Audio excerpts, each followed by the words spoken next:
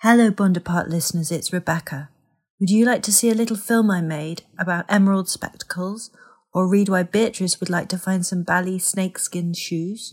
Maybe you're interested in hearing us talk about things we've seen or thought or heard, like our discussion of a recent event about early 20th century Parisian jewellery. Or perhaps you'd just like to ask us a whole bunch of questions about fashion. The way to access more brilliant Bonaparte content and find out the answers to all of the above is to subscribe to support our podcast on Patreon.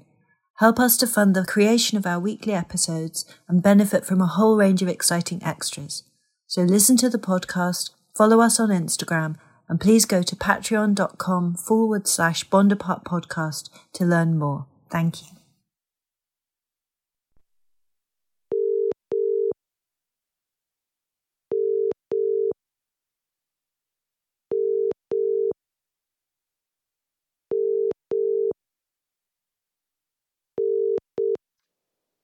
Hello. Hi, Rebecca. It's Beatrice. Hi, Beatrice. It's Rebecca. I must tell you, my thumb was so cold, I couldn't get to answer the phone. I kept pressing the button, and my little thumb was too cold for it to register it had even happened. Oh, that I wonder what one can do. Maybe you need one of those fingerless glove things. Maybe I do, but I mean, that's just terrible. Yeah, it is bad. Too cold for your iPhone to know you're even there. Yeah, no, that is not good. That is not good. So apart from and the other thing, I was just doing my makeup as you're out, so I've now got one eye tight lined and the other not. I'm just disastrous, and we haven't even started the day. But I gather your nails are looking marvelous. Oh my God, yes. That's the thing. No one's going to be looking at my tight lined eyes because I have gold glittery gel nails now. Oh, amazing. I know. How long did it take? I think I only ever went to one manicure, and I think that was with you when they were still when they were still really quite new. Yeah, we went. I can't remember what it was called, but it was one of the American chains, one of the first ones. I think it might have been Nails Inc. Yes, it could well have been. It was in South Moulton Street, wasn't it?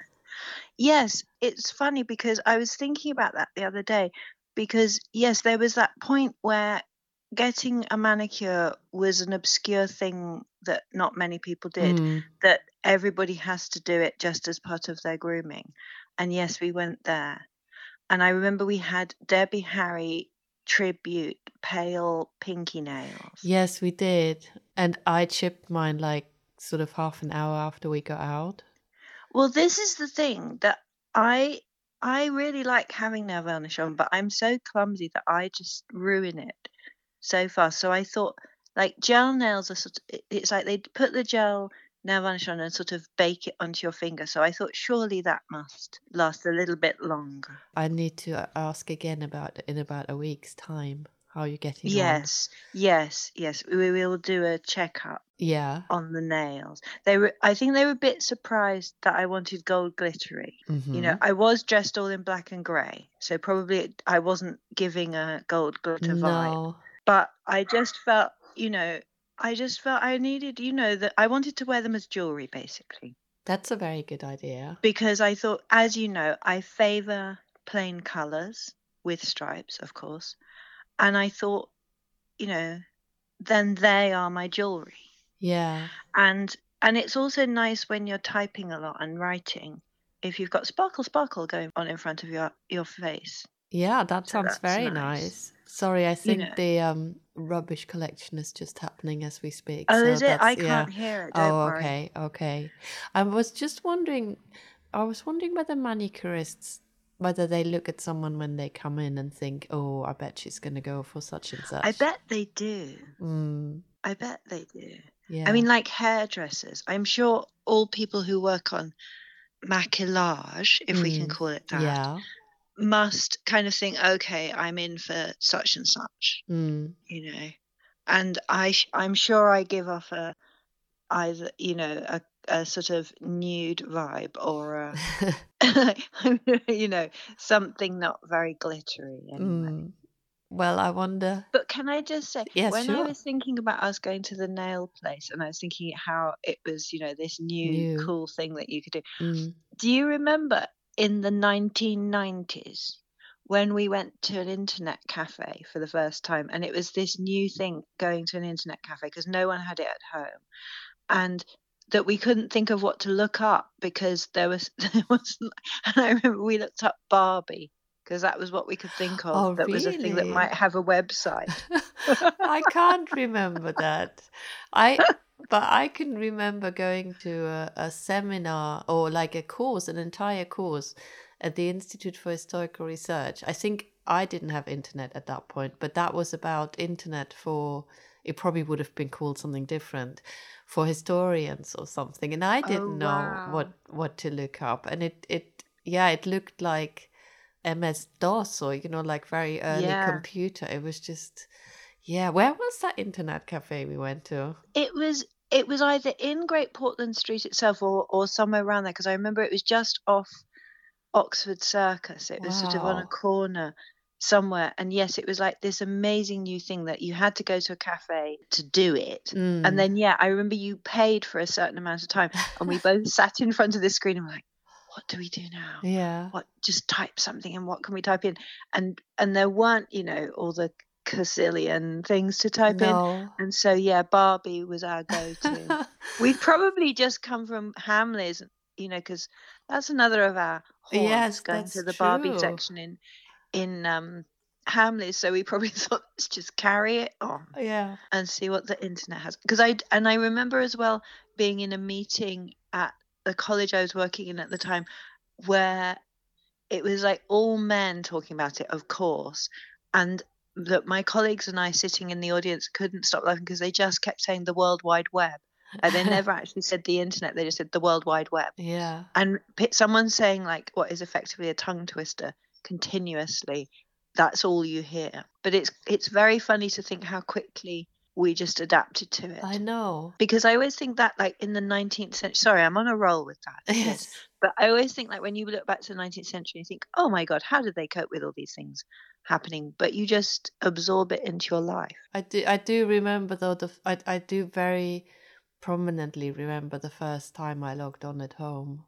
Oh, do you? Yeah. I don't remember that at all. But and the noise, the noise it always used to make. The noise of the router. I wonder, is there a museum that has like recorded and preserved that noise? I don't know, but I'm sure on YouTube someone will have put it. Yes. And it will be in countless films probably. That could be quite interesting to look at as well, early use of internet in films. Yeah. Very, very interesting. But we're traveling back in time, but not so far. Yeah, on a very different note. It was just what I was in my head as you phoned. And I'm glad you reminded me. But on a very different note, I went to the Helen Levitt exhibition. I was so sorry you couldn't come. Oh, I'm so sorry. I really want to see it. Tell me all about it.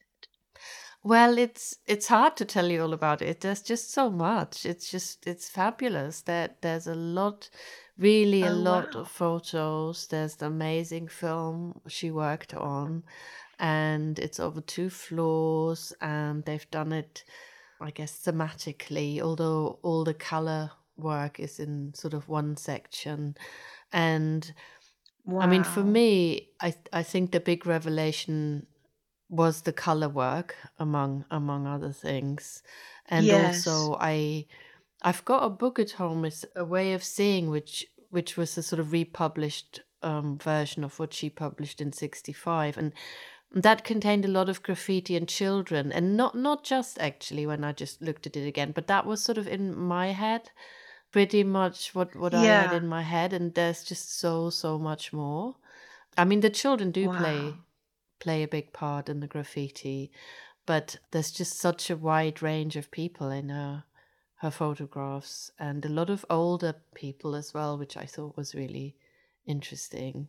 Yeah, it's really hard to pick things out, but I mean, one of the sections, for instance, was about gestures, and oh, how so lovely. That is just such an important thing for her, people always being in very interesting poses. And then another one was about influence of surrealism, and another one was about influence of silent film, or maybe that was actually the gestures one, where they talked about her interest in film and the gestures in silent film. That's so fascinating, because that really links to what I'm working on, because you can so see in amateur snapshots and film how people are mirroring things from silent film and professional photography. It's really interesting how it kind of goes into your body, and you'd like, sometimes you feel they're consciously doing it, and sometimes it's just inside them by that point, that they've just imbibed so much silent film by that point that it just is, it becomes how they stand if a camera is pointed at them. Because I watched the film. Thank you so much for sending me the link. And I always find it fantastic in documentary and non-fiction films when people stand for a moving camera, and there's a bit where all the children group in front of her, and they are kind of crowding the camera frame, and they want to stand still. Like, they're not wanting to say, look at me doing this wild thing. They're all like gathering together, like, take my picture, take my picture. That is interesting. But that might also be it's two people, she and Janice Loeb. I think she became her sister-in-law, Yes. and I think in somewhere in the exhibition, or maybe in the film, the two curators have made just them sort of being interviewed. They say something about it's sort of not clear who did what on the film, but there are some stills from Helen Levitt. So I don't know, maybe it has something to do with that, but maybe not at all. And maybe being filmed was such a new thing, I guess, much more than being photographed.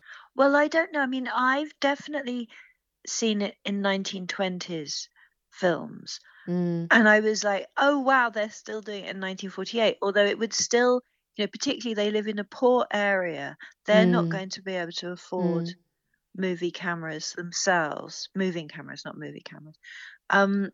So it would have been, because I was thinking about that as well, like how much would they have been photographed other than by, documentary photographers coming into their area? Whether at that point you would still go to a studio if you wanted a proper photo taken. I'm sure you would, but I don't know if the people, because I think, is that one shot in East Harlem? I think so, because it looks like Spanish Harlem, doesn't it? Because there's Spanish shop signs and things.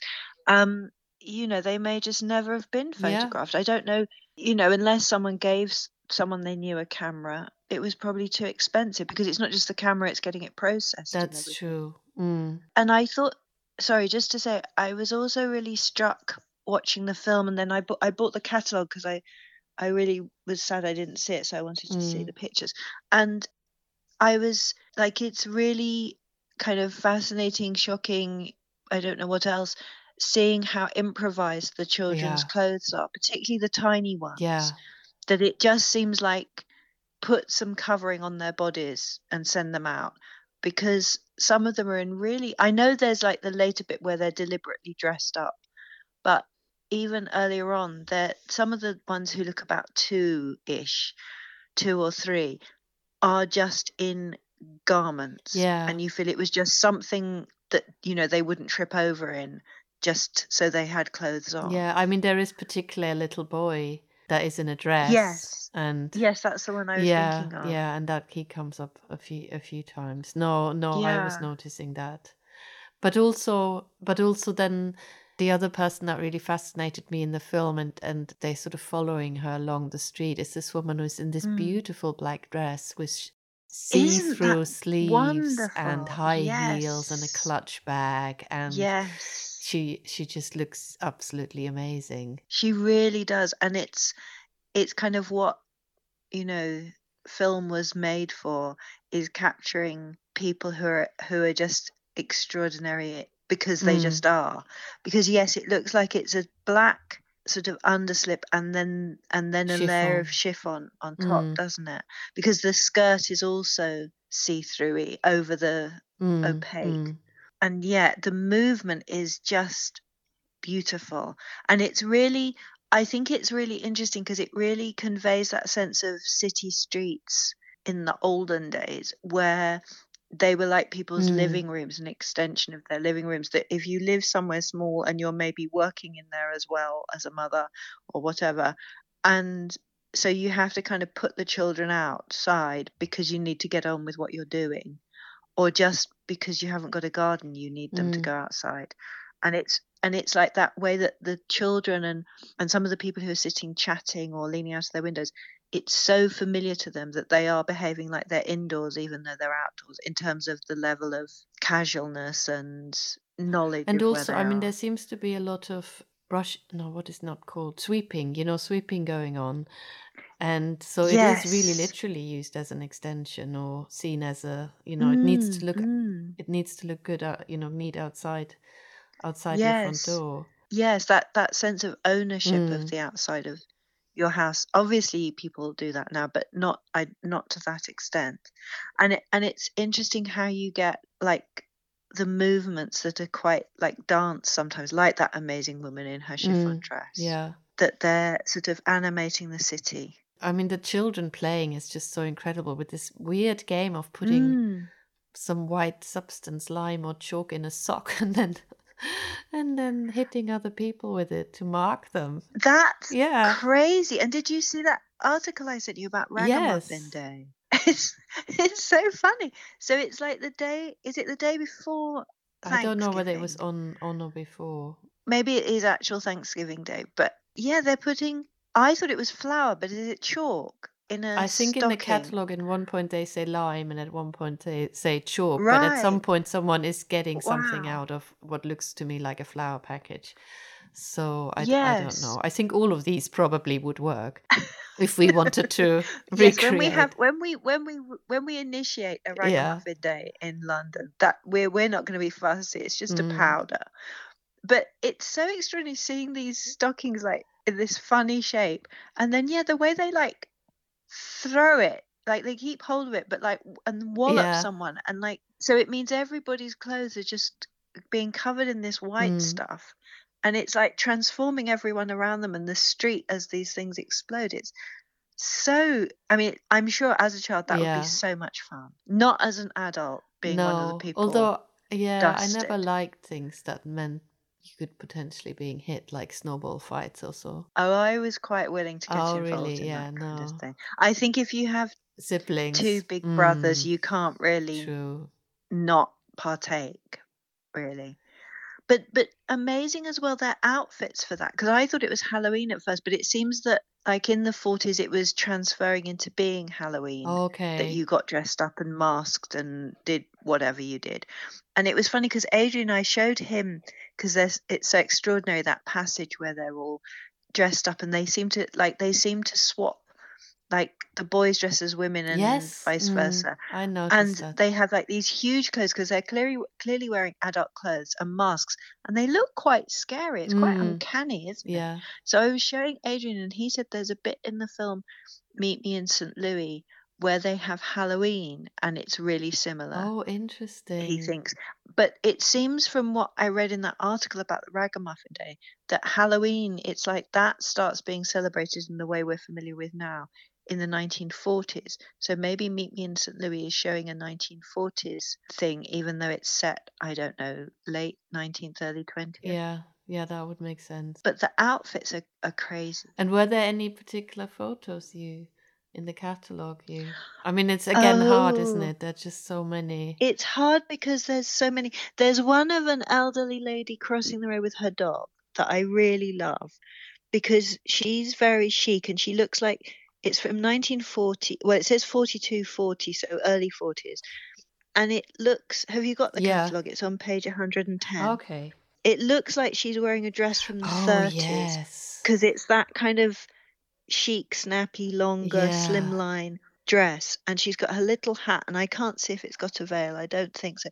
And she looks very 30s and chic. And she's clearly, what do you think, in her 70s? Yeah. And I love her and the kind of curve of her body as she steps onto the curb. But then the way you've got water running down the street behind her that kind of echoes that curve. Yeah. I really like I think that. that Helen Levitt seems to really like that sort of one. There's a couple where they don't look at each other, but they look sort of beyond each other, if you see what I mean. So the man looks to the left. The woman is on the left. The man is on the right, and they look in opposite direction. That seems to happen quite a lot, and I do that a lot in the film. That one person goes in one way, and then next shot, some person goes the other Interesting. way. The one I really like is actually the one before in the book, page 108. She is gorgeous. I'd love that she's sort of in full jewelry by the looks of it. Yes. And I don't know, what do you think this top is? Do you think it's some sort of blouse or jacket? It's hard to make out. I don't know, because I mean, it's early 40s, but she almost looks like she's in sort of something knitted in a new look almost. That's Because I wondered true, if it was because it comes down lower, doesn't it? It comes down sort of to her hips, yes, the top, and then she's got a full skirt, and then the shoes are amazing. peeped toe. The shoes are so Hollywood, and her hair with those chunky. Her hair's beautiful. There's a lot of this sort of high 40s hair going on. Yeah, and that must be, and she's interesting, yes, because she's very early 40s fashion. Yes, and she's kind of referencing fashion, Hollywood fashion, and local fashion, I would say. And then the way the little boy is just again in like a jumble of dirty clothes, because she must be selling something out of a card, but I couldn't quite figure out what that might be. No, because it looks like there's different syrups or something to put on whatever it is. No, she's really amazing because she's so glamorous, and the setting is not glamorous. But it does kind of, I like it, her photographs, because it shows you the diversity on the streets in terms of clothes, that there's always a mix, and even people who don't have money to spend on clothes can create things, whether literally they make their own clothes or they just adapt what they have and bring like amazing style. And I love all the different outfits that people seem to be wearing for cleaning. There's a lot of aprons. And yes. I think that's really interesting too.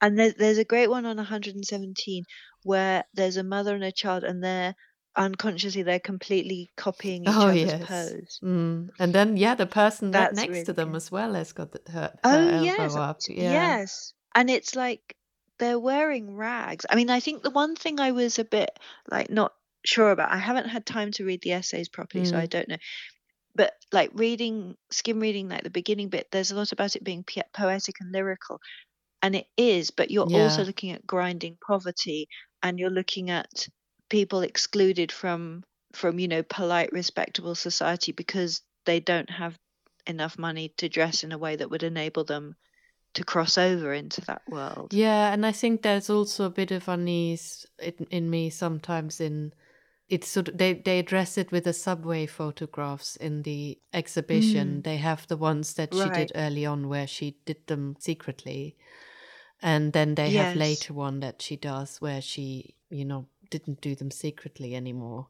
And I think sometimes they talk a bit about that in the catalogue, that I think she mentions in this interview that I sent to you, where she doesn't say very much and doesn't really want to say very much, but she mentions this sort of angle finder or whatever it's called that allows you to use a camera and people think you're looking at something else. Oh yes, because didn't she use that in the film as well? Or was I don't know about the film, but she does definitely mention that she uses it, and it's interesting that in the catalogue they, at several instances, they play that down and say, it's very obvious that people do know that she's there. And there's a particular one they mention which I also love, which is sort of three women sitting outside, it looks like in a break, and they all look a bit angry, and they oh yes, I know the one you and mean.